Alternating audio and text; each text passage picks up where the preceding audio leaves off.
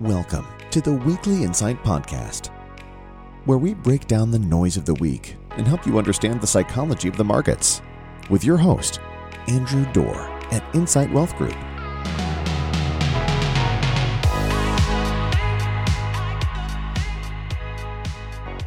Good morning. Welcome back to the Weekly Insight Podcast. As usual, I'm your host, Andrew Dorr. I appreciate you taking some time today. Before we dive in, I do want to do what I have to do every single week and just remind you that what you're about to hear today shouldn't be considered individual investment advice, but instead just my thoughts and our firm's thoughts on what's going on in the market and the economy today. If you'd like to discuss how this relates to your individual portfolio, I'd encourage you to give us a call. So we are back. Been away for a couple weeks here. I appreciate your patience. We had the whole crew, myself, and both the Kleiss brothers on the road here for the last week. And so it's been hard to be able to sit down and do this, but a lot has been happening since we were gone, so there should be a lot to tear into today. The first thing I want to tackle is a story that the financial services industry, i.e. guys like me, have been telling investors, i.e. you, for many, many years. And it is one that is meant to convey safety and confidence. It's one that countless investors have bought into to build quote-unquote secure retirements, and it's one that just hasn't been true for a very, very long time. And that is the story of bonds. And one of the reasons I hate the podcast is because it's not a visual medium, but if you could see the chart that we have in our Weekly Insight memo, which is linked in the show notes, what you would see is a chart of AGG. That is the U.S. Aggregate Bond ETF. And what you would see is that over 20 years, the index of the aggregate bonds in the United States is down 8.1% over 20 years. But Andrew, you're saying that at one of the worst time for bonds. Bond yields have been skyrocketing, prices have been cratering for the last several weeks or months. That can't possibly have always been true with the index, right? Well, if you go back and look at the peak of the index, which happened in 2021, which you'll find is the index at the time was up about 17%. That is less than 1% a year over that time period. That's tragic. It's something that just shows that bonds have not worked for a very, very long time. And equities, bluntly, have been the only game in town for the better part of a generation. Now, that hasn't necessarily been horrible news. We've experienced a period of easy money here that has generated unprecedented wealth in our country. One need only look at what cheap mortgage rates did to allow people to grow wealth in home equity, and it's made a significant impact on retirement savings. The growth in retirement plan balances over the last decade has been substantial.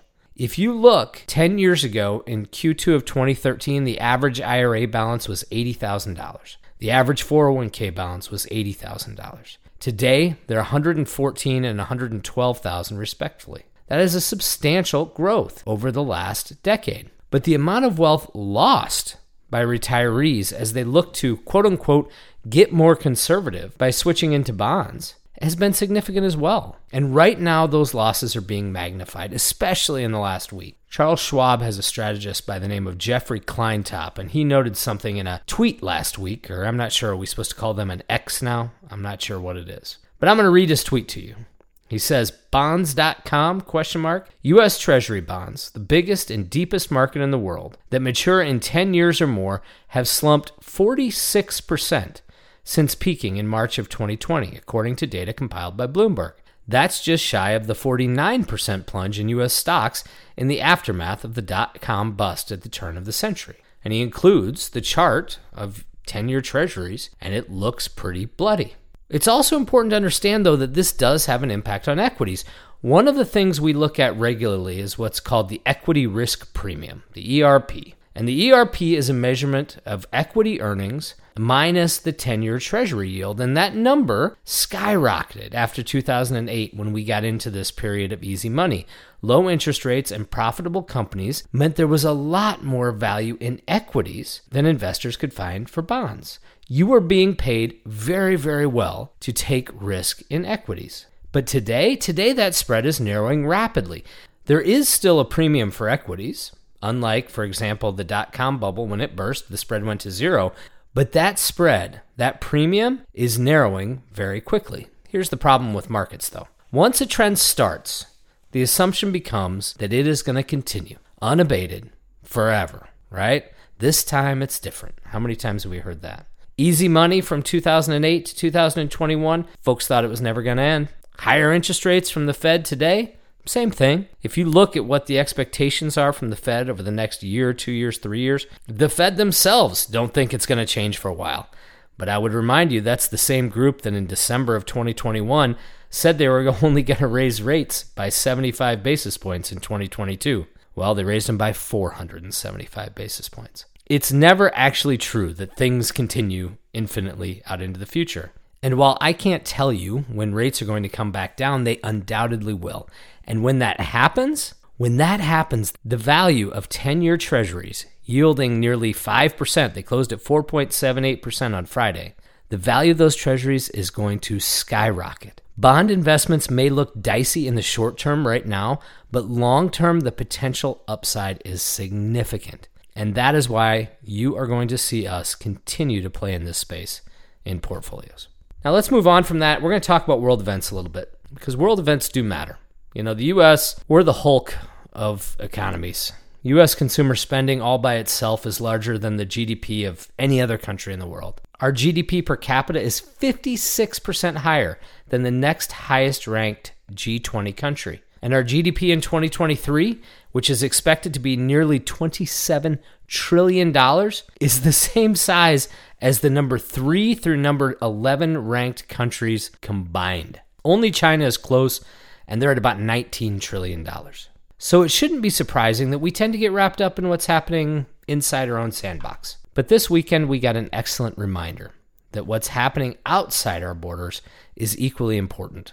Our global economy is so interconnected that an event halfway around the world can ripple to our shores very, very quickly. And that brings us to the Hamas attack on Israel. It's awful. It's disgusting. But the question for this podcast is it going to impact our economy? Directly? Not really. In 2021, we exported just $12.8 billion in goods to Israel, and we imported from them just $18.7 billion. That is a blip in our economy. To put the size in perspective, the student loan payments that are getting turned back on comes to about $14 billion per month.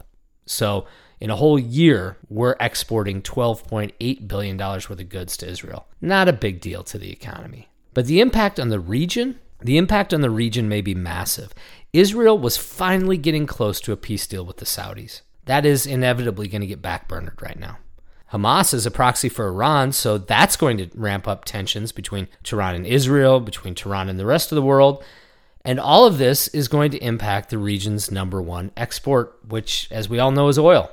Now, oil futures peaked in September at roughly $94 a barrel. By Friday, that number had fallen more than 13% to $81.28. Demand was fading. As the economy was starting to slow down a little bit, demand for oil was fading, and supply was starting to increase. An article on oilprice.com on Friday afternoon deemed the idea that we would get to $100 oil, quote, firmly out of reach. That was good news. It is good news for our ongoing battle against inflation. You'll recall that all items inflation had risen over the last 2 months. It went from 3 to 3.7, and that was almost entirely on the back of rising oil prices. CPI expectations for this week's report, which is coming out on Thursday, have that number retreating back to 3.6%, and that's all coming because of falling oil prices. $80 oil would have accelerated that process and would help us move forward on beating inflation. But wars in the Middle East have a funny way of driving up oil prices. The current thinking is that this is not going to have much of an immediate impact, since Israel directly and Palestine directly are not significant oil producers. But how is Israel going to respond? It's hard to imagine they're not going to hold Iran at least partially responsible for the now more than 700 Israeli citizens who were killed in the attacks.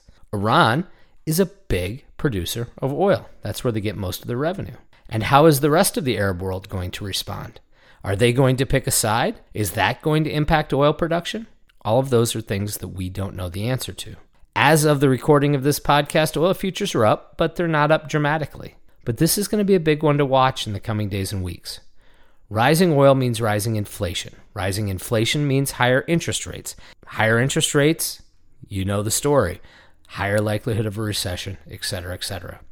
We may be the Hulk in the world, but these things, These things that to us may seem small and inconsequential, they do matter, and they can impact our economy. So we're going to have to pay very, very close attention to what happens in the coming weeks. So we'll wrap it up there. As always, I appreciate you joining us. If you have any additional questions, I'd encourage you to give us a call here at the office at 515-273-1333, or you can always visit us on the web at www.insightwealthgroup.com. I hope you have a great week, and we look forward to touching base with you again soon. Take care. Securities offered through Arete Wealth Management, LLC, member FINRA, SIPC. Investment advisory services offered through Arete Wealth Advisors, LLC, an SEC-registered investment firm.